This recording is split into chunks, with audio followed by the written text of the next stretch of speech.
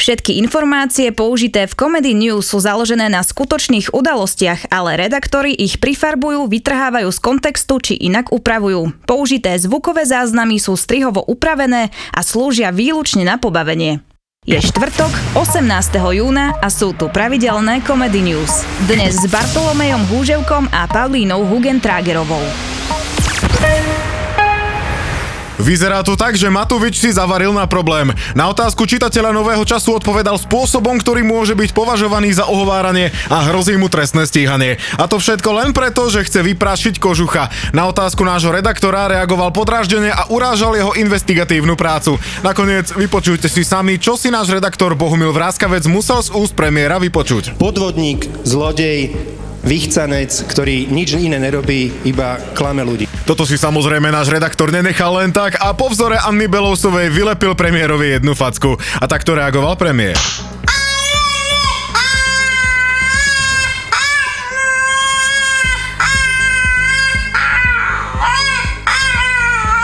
Klasika. Nebolo to prvý ani posledný raz, čo sa rozreval. A my ideme ďalej. Prezidentka odobrila uvoľnenie zákazu predaja ochranných pomôcok. Dôvodom je zlepšenie situácie okolo nového koronavírusu.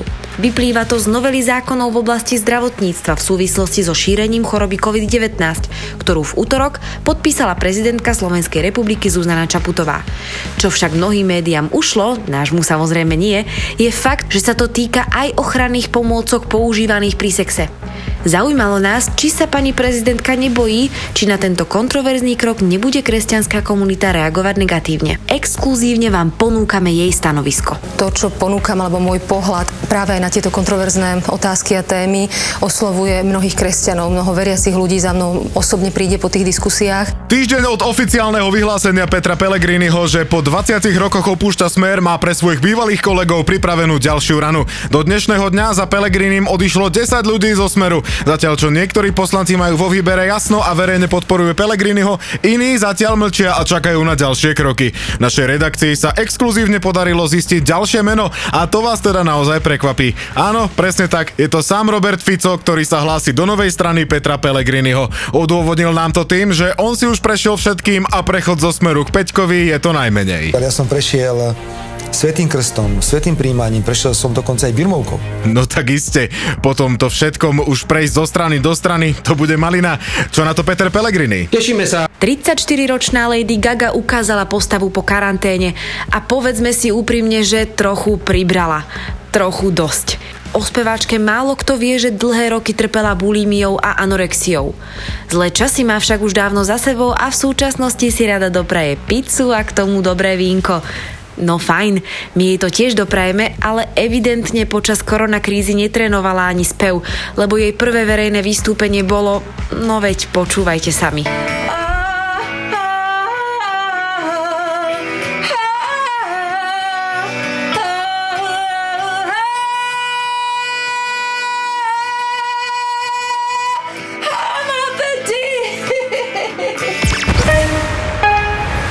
Šport.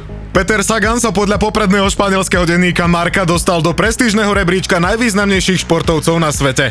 Prvé miesto získal plavec Michael Phelps, druhý skončil Usain Bolt a trojicu uzatvára tenista Roger Federer. Terminátor obsadil 43. pozíciu. Otázka znela, či je s tým v pohode a či nechcel byť vyššie. Si otázky.